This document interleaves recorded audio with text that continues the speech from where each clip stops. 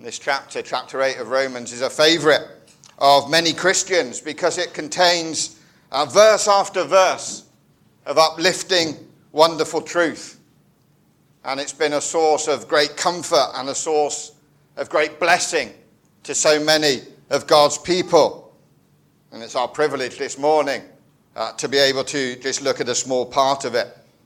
But before we get into the bit that I want to look at just a little bit more by way of introduction. This is what one writer has to say about this 8th chapter of Romans in a book called Supernatural Living for Natural People. I don't know is it on the library, Andrew? Do you know, by Ortland? No. Okay. Well, next time I come out, I'm going to bring a copy out for your library. It's a very easy book to read, quite a small book, but Supernatural Living for Natural People. How do human beings live supernaturally for God? Romans 8 tells you how. And the book works through Romans chapter 8 in 15 short chapters. But this is what he has to say about Romans chapter 8. Chapter 8 of Romans is powerful for renewal in God. It opens up to us the certainty of our peace with God, the ministries of the Spirit, the urgency of personal reformation, the incomparable glory of our eternal inheritance, the inexorable power of God's goodness at work in our daily lives, and the invincibility of his loving intentions towards us. Come, all you who are thirsty, come to the waters. Here in Romans 8, there is refreshment enough for dry and thirsty believers. And one of the things that makes it so great is the context into which it comes. What can God do for sinners like us? What can God do for people like us who are fighting but all too often failing? Is our position hopeless? We want to live for God. There's a real and genuine desire within us to please him and to honour him. But every day as Christians we know that the reality is that we fail him and that we actually bring him dishonour. We do not do what we want to do. We find ourselves actually doing the things that we hate doing. Are we completely hopeless? It's what we see at the end of chapter 7. And Paul cries out in chapter 7, verse 24, if you just look at that in front of you, he says, "Wretched man that I am, who will deliver me from this body of death?" But the book of Romans doesn't end there, does it? He goes on and he says, "Thanks be to God. Who will rescue me?" God will do something for me, even though I'm powerless and I'm helpless. So what is it that God is going to do? How is he going to help us with our very real and serious problems that we have? The answer doesn't come in God's law. It doesn't come by him telling us this is what you need to do and this is what you shouldn't do. It doesn't come in prescription. What else has God got that he can do for us? And Paul's already told us the answer in the book of Romans, told us many times. The answer comes in the gospel. The answer comes in Jesus Christ. The gospel is not just something for us to be converted by. The gospel's for our whole lives as Christians. And so Paul repeats the gospel. He's already told us in this book about grace abounding more and more in Romans chapter 5. Romans chapter 6, he says we're under grace. Beginning of chapter 7, he says there's newness in the Spirit. And now in this 8th chapter of Romans, Paul takes everything that he's written about previously in the letter and he brings it all together and he puts flesh on his bones. He expands it and he does so gloriously. Therefore, no surprise that Romans 8 has been called the greatest chapter in the greatest book in the Bible. And if this is the greatest chapter in the greatest book in the Bible, then it's the greatest chapter that's ever been written in any book in the whole world. It's a chapter about the spirit-filled, spirit-fueled life of one of God's people. The spirit-filled, spirit-fueled life of God's people. And just in passing here, Romans chapter 8 has got more mentions of the Holy Spirit than any other chapter in the Bible. Nowhere else in the Bible talks more about the Holy Spirit than Romans chapter 8. And there's so much controversy and there's so many hang-ups in Christian circles about the person and the work of the Holy Spirit. And I know that you've been spending a lot of time recently with in your series here on Sundays looking through 1 Corinthians and what the 1 Corinthians teaches about the Spirit and dealing with some of those controversies. But don't think that all there is to know about the Spirit is controversial. And don't think that all there is that you can know about the Spirit, the third person of the Godhead, is something where there's disagreement and difficulty. Here in Romans chapter 8, you find out more about the Spirit than anywhere else in the whole of Scripture. And the truths that it reveals to us about the Spirit are glorious truths. So if you want to know about the Spirit, then make it your goal to study this chapter. That was just in passing. This morning, though, we're going to be focusing our attention right there at the beginning in verse 1. A summary statement of the gospel truth, which reminds Paul's readers of everything that's gone before, and it lays the foundation for everything else that is going to follow on in the rest of the chapter in the book. And this verse, Romans chapter 8, verse 1, has to be the most positive negative in the whole world. It's the most positive negative in the whole world. And before you switch off, because that sounds like complete nonsense, and it is an oxymoron, just think about it. The statement that Paul makes here is written in the negative. There is therefore now no condemnation. But never has a no looked so good. Never has a negative statement been so positively uplifting. Negative statements can be good news, can't they? You have a negative COVID test. Well, that's good. There's no cancer left. That's even better. But even that pales into insignificance compared to this negative statement. There is therefore now no condemnation for those who are in Christ Jesus. And this morning I want us to work our way through this under 4 headings. Firstly, I want us to see our need. I want us to see our need. Paul's statement here is not one of merely theoretical reality. Naturally, we are under condemnation. This is not a theoretical statement. It's not a statement of limited consequence. If I was to stand by that door after the service and you're leaving the building, and as you walk out, I say to you, there is no danger from polar bear attacks in Lefkosha today. At one very superficial level, that's very reassuring, isn't it?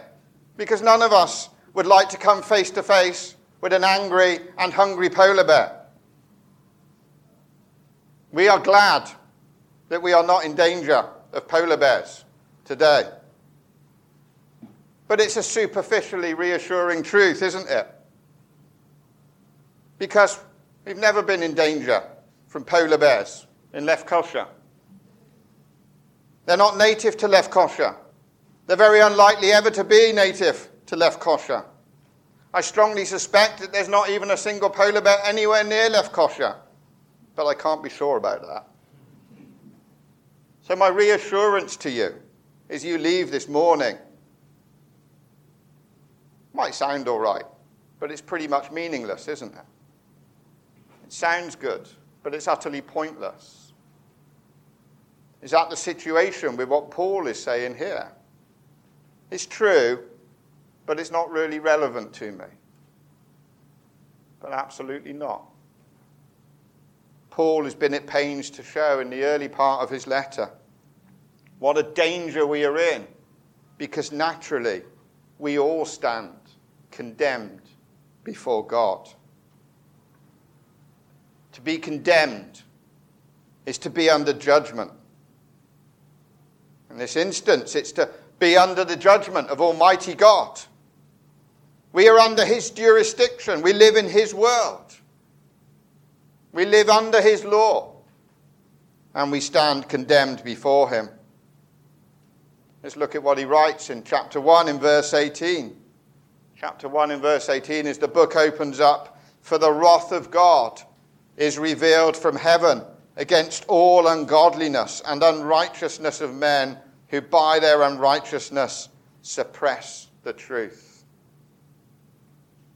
And then, having done that, Paul goes to great lengths in the letter to show us that we are all sinners, that applies to all of us, to Jew and Gentile alike, to respectable person and to scumbag alike, to the well thought of and to the despised alike, to the religious and the churchgoers, and to the irreligious and those who want nothing to do with it.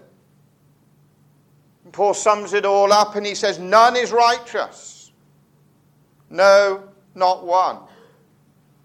No one seeks for God. No one does good. Not even one. Their throat is an open grave. They use their tongues to deceive. The venom of asps is under their lips. Their mouth is full of curses and bitterness. Their feet are swift to shed blood. In their paths are ruin and misery, and the way of peace they have not known. There is no fear of God before their eyes. And that life of sin, that life of godlessness, it doesn't go away. It doesn't leave us. We've already thought about those verses at the end of chapter 7. Paul, even as someone who has been saved, Paul still struggles with it. Before he was saved, he never struggled. It just consumed him. But even as someone who's been saved, he says, so then I myself serve the law of God with my mind, but with my flesh I serve the law of sin. He says he's in the body of death. He says he's got sin living in me. He says that he's sold as a slave to sin. And the same is true for us. Every one of us, because the whole world is accountable to God as sinners. And in our natural selves, that makes us objects of wrath, justly standing under his condemnation. And that condemnation is death. The state of being cut off from God, being cut off from the author and the source of life. Condemnation to an eternity in hell. That is our need. That is our need, that we naturally are condemned before God. But look at what Paul says. He wants to reassure his readers, there is therefore now no condemnation. Paul is emphatic, even more so in the original Greek than comes over in our English translations. The words there is are not there in the original. It's a very blunt statement. Instead, it just says, therefore now no condemnation. Paul blurts it out. Paul had cried out, who will deliver me from this body of death? He then gives the answer, thanks be to God. Well, what is it then that's changed? What is it that's made the difference from being born under condemnation to now being no condemnation? We've seen the need. What's the remedy? What is the remedy? And that's our second point, the remedy. What is it that God has done to rescue his people from the body of death? Well, he has removed their condemnation. He has removed their condemnation. He's removed his wrath from being over them. You see what Paul is writing about here in this verse. He's writing about one of the great themes that the letter of Romans is all about. And those of you who are here at the Bible Academy, as it was 6 months ago, now we looked through Romans. I won't put you on the spot and say, do you remember what we said the theme of Romans was? We said it was all about the righteousness of God revealed in the gospel. It was all about justification. And the book was all about justification. And that's what Paul is writing about here. Justification is being declared not guilty by God. Justification is being declared is not subject to the penalties of the law. It's being declared is not being under condemnation. That is what justification is. And Paul says, although we were condemned, although we were unjustified, now there is no condemnation. The penalty for our sin has been removed. The judgment that was hanging over us because we were declared guilty is no longer there, because we're now declared not guilty. Paul is reminding us of the great truths that he's already written about in this letter. And some great, and remember, those of you again who were at Academy last time, we said there were high point mountain peaks in Romans, and one of them comes at the end of Romans chapter 3. And great and famous verses at the end of chapter 3, Paul writes, but now the righteousness of God has been manifested apart from the law. Although the law and the prophets bear witness to it, the righteousness of God through faith in Jesus Christ for all who believe. For there is no distinction. For all have sinned and fall short of the glory of God, and are justified by his grace as a gift through the redemption that is in Christ Jesus, whom God put forward as a propitiation by his blood to be received by faith. Great gospel truths which describe the wonderful salvation that God's people have in Christ Jesus. The truths that underpin our salvation: justification again, redemption, propitiation, and faith. We've already reminded ourselves about justification, not guilty before God. Propitiation, the turning away of God's wrath so that he looks favorably on us. Redemption, the payment of a price to release us from slavery. And all of this was God's work. God put Jesus forward as a propitiation. It was God's action. That is what God has done to deal with our offensiveness to him. That is the remedy that he has provided because we naturally stood condemned before him. That is what he did to satisfy his wrath.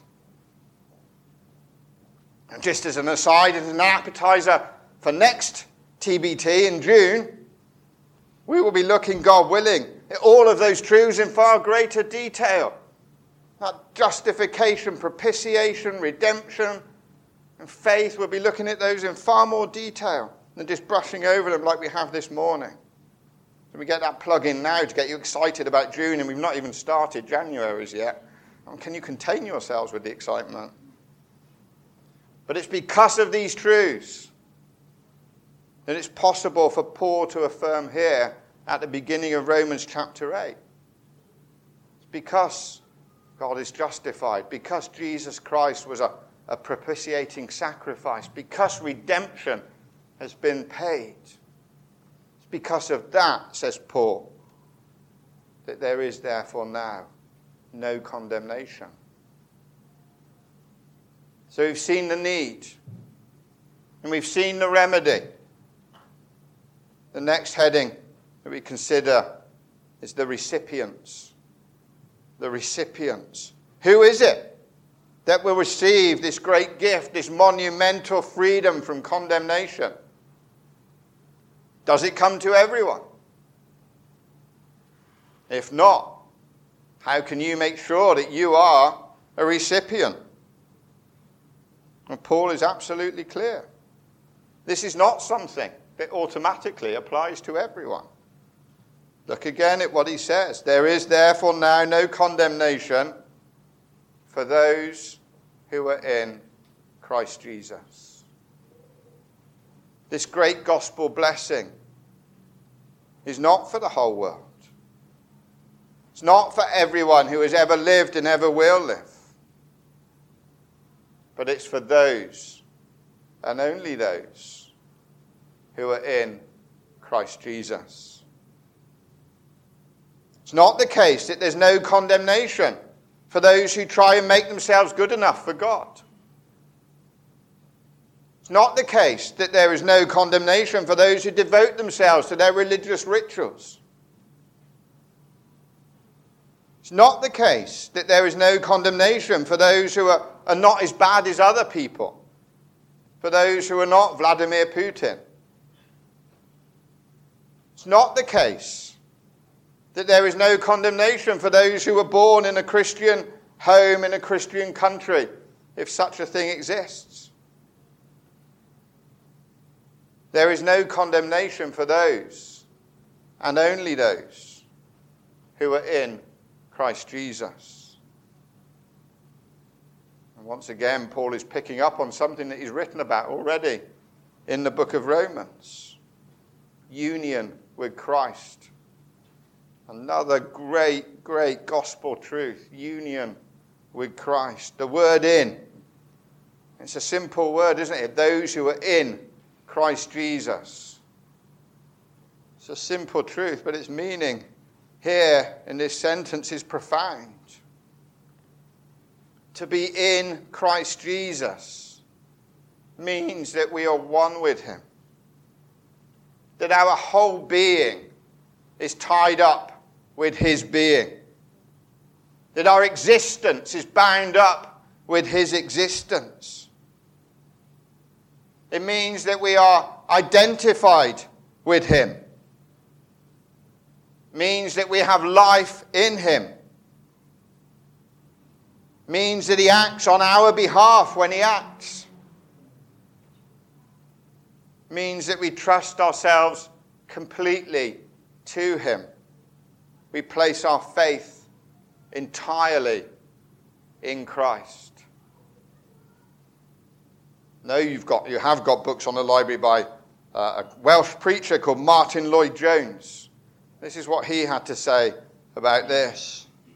If you have got hold of this idea of being in Christ, if you've got hold of this idea, you will have discovered the most glorious truth you will ever know in your life. He was a doctor, medical doctor, and here was his diagnosis of what most Christians are like as he went on then. Most Christian people are miserable. Most Christian people fail and fall into sin because they're depressed, because they allow the devil to depress them. They say, I have sinned, so how can I make these great statements? He says, have you never heard of the word faith? This verse is the answer of faith to all our troubles. This is what God tells us about ourselves. And he puts it in this absolute, complete, certain manner that there is no condemnation for those who are in Christ Jesus. I am in Christ Jesus. I'm in Christ Jesus who is sufficient. I am in Christ Jesus who is victorious. I am in Christ Jesus who is sovereign. I am in Christ Jesus who is love. I am in Christ Jesus who is eternal. I am in Christ Jesus who is perfect. I am in Christ Jesus who has that perfect communion with God the Father. I'm in Christ Jesus who reigns on his heavenly throne at the right hand of the Father. I am in Christ Jesus the great prophet, priest, and king. So how do you get to be in Christ Jesus? A quote from Lloyd Jones made clear, we come to him by faith. Faith is that saving grace whereby we receive and we rest upon Jesus Christ alone for salvation, just as he offers himself to us and in no other way. We were sat next to a man on the plane yesterday. Paul was sat next to him. He was a Romanian man. And his name was Christian, and he told us he was a Christian. And he saw Paul doing his slides for TBT, and so he saw that Paul was writing about the Bible, and he asked him what he was writing about. And then for 3 hours, Paul tried to explain to him that you are saved by faith alone, just by trusting in Jesus. He prayed that it was good soil, but it didn't appear to be good soil. He struggled and struggled and struggled for 3 hours, and he kept coming back to, I'm trying my best. I am in Christ Jesus, I hope, because I think he's pleased with me. And that was all he kept coming back to. To be in Christ Jesus is not because we're good enough. It's not because Jesus is pleased with us. It's because we go to Jesus and we say, we can do nothing, please cover us. And Jesus does. Faith sees Jesus for who he is and is the only possible hope for us in our helpless and sinful state. And faith casts ourselves humbly at his feet, trusting him to have dealt with all of our unrighteousness and trusting him to give us all of his righteousness. And Paul told this man yesterday, I know that I'm going to heaven. And that wasn't Paul being boastful because he was saying, well, I'm more righteous than you. Paul says, I know I'm going to heaven because Jesus is my righteousness. Because Jesus is the one I'm trusting. Because I am in Christ Jesus. And I'm trusting him. And that tells us, doesn't it? Faith is not some airy-fairy concept. People talk about, I wish I had your faith, or they're people of faith. It's some nefarious type thing. It's all about positive thinking to get you through life. That's not faith, that's delusion. Faith is Christ-centered. Faith is Christ-focused. And faith is Christ-trusting.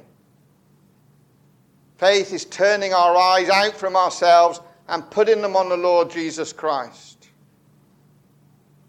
It's seeking what he alone can do for us. And it's resting on that.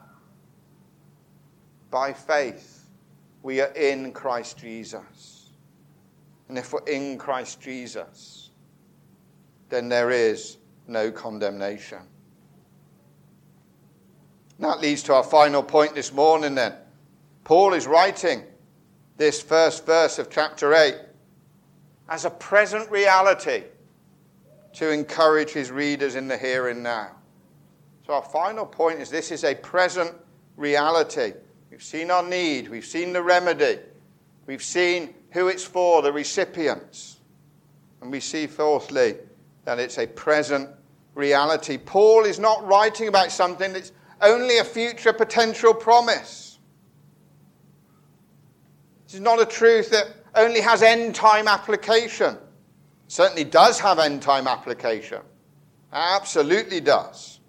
Paul has talked about that in Romans already.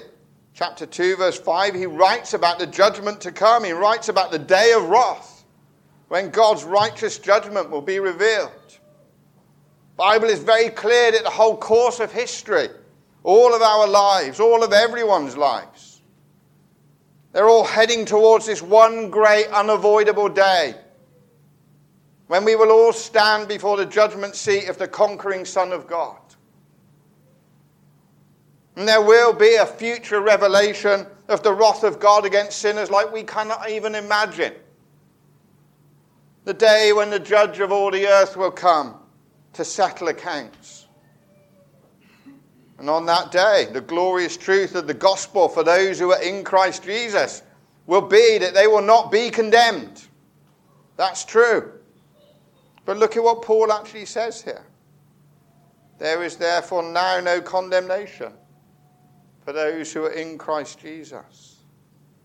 There is therefore now no condemnation for those who are in Christ Jesus.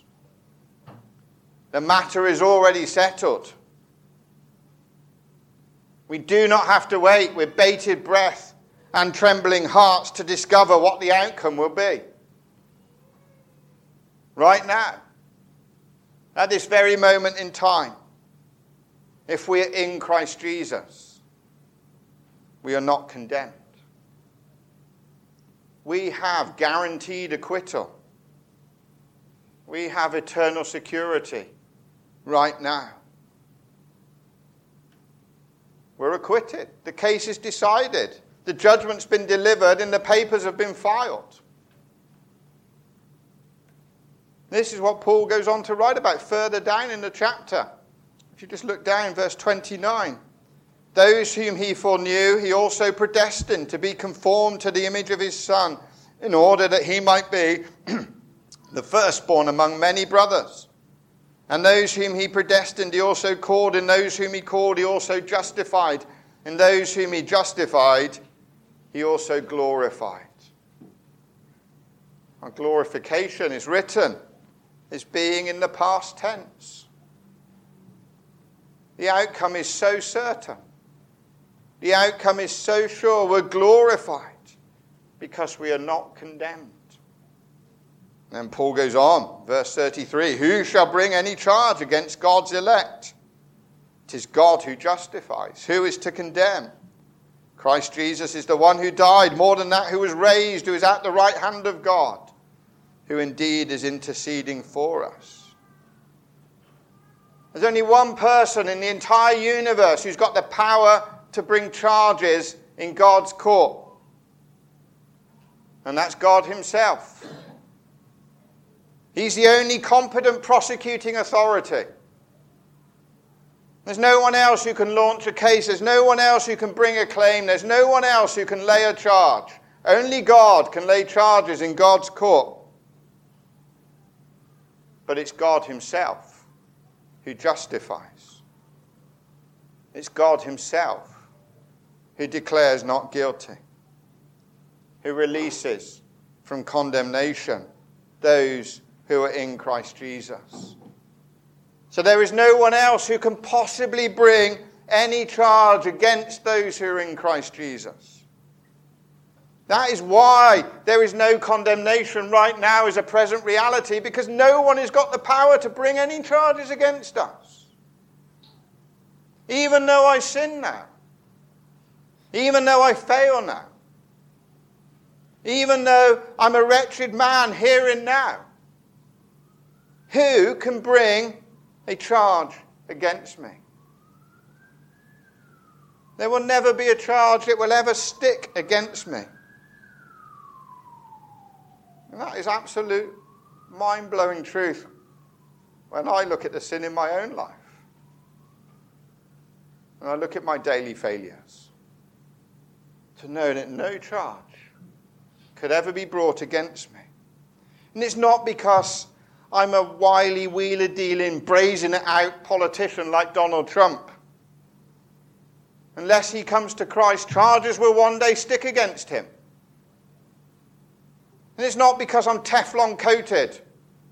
I don't know if you have the phrase, you know that phrase in England, we say something that's Teflon-coated means they got that non-stick material from a pan.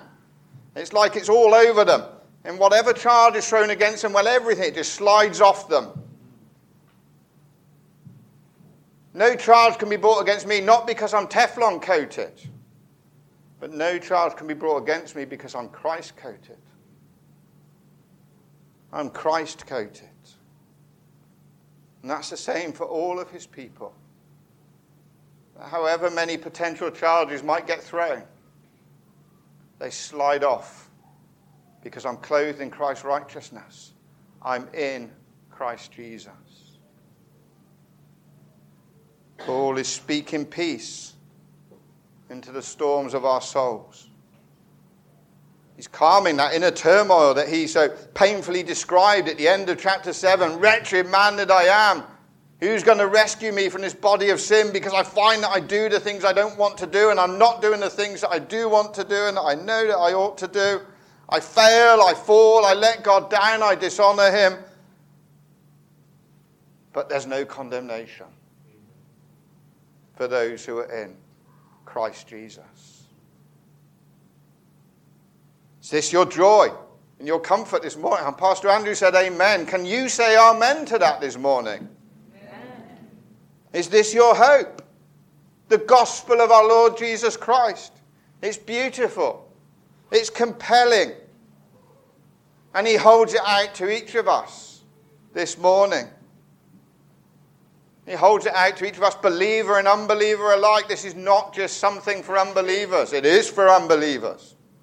You need this. But it's a truth for us believers. We need this. To those of us who are in Christ, he says, grasp hold of the reality of your situation. Understand in whom you stand. Because if you do, it will have a radical impact on the way you live. Paul goes on to describe in the rest of this chapter. He says, glory in the gospel. Live the gospel. Because you are no longer condemned. Now, I don't know most of you in this room. There will be some in this room, I'm sure, who currently stand condemned before God. Because you're not in Christ Jesus. Because you've not humbled yourselves before the Lord Jesus. You've not put your faith in him. Because you're still like that man on the plane. Who's trusting himself. Trusting that he is going to be all right because he can do just a little bit of enough. Jesus says to you this morning, let go of all of that. And come to me, and I will set you free. Come to me, and I will take you from being under condemnation. Why would you want to go out of those doors this morning condemned before God, when you can go out of those doors with no condemnation hanging over you? Respond to the offer of the most positive of negatives. There is therefore now no condemnation for those who are in Christ Jesus. Amen. Let's pray before we sing our final praise.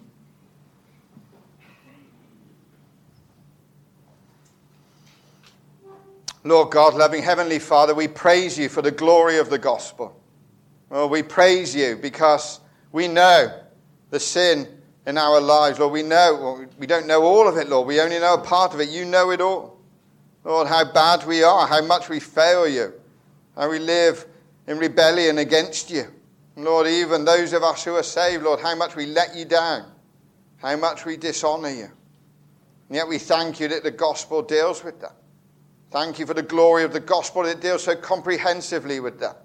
That the Lord Jesus Christ is such a perfect and wonderful Savior, that you offered him up as a propitiating sacrifice to avert your wrath from us, to justify us, that we stand before you not guilty, that we are set free. Oh, we praise you that in the Lord Jesus Christ that there is no condemnation. Lord, we praise you that we do not fear your wrath. We praise you that we do not look forward to judgment, but we look forward to eternal life. We praise you that we look forward to perfection. We praise you that we look forward to being with you and to being with your Son and to being everything that you made us to be. We praise you that you should do so much for us in him. We pray that all of us today might fix our eyes on Jesus Lord, that we would lift up our eyes to him and that our hearts would be overflowing in love and in praise and wonder. Lord, we pray that you would be honoured and glorified as we do that. Lord, that you would be exalted in our midst and in our lives. And Lord, may this be the spur that drives us on to serve you in this week ahead. Lord, whether we're here, or whether we're at work, and Lord, whatever it is that we're doing, we pray that we would live for you this week. Lord, knowing and glorying in the fact that we are no longer under condemnation. Lord, for those of in our midst who do not trust in the Lord Jesus Christ, Lord, we pray that you would come to them and have mercy upon them. We pray that you would drive them to their knees before you, that they might humble themselves before you. Lord, may we see the joy of sins forgiven today. Lord, may we know the church of Jesus Christ being added to. So hear our prayers. We ask in Jesus' name. Amen.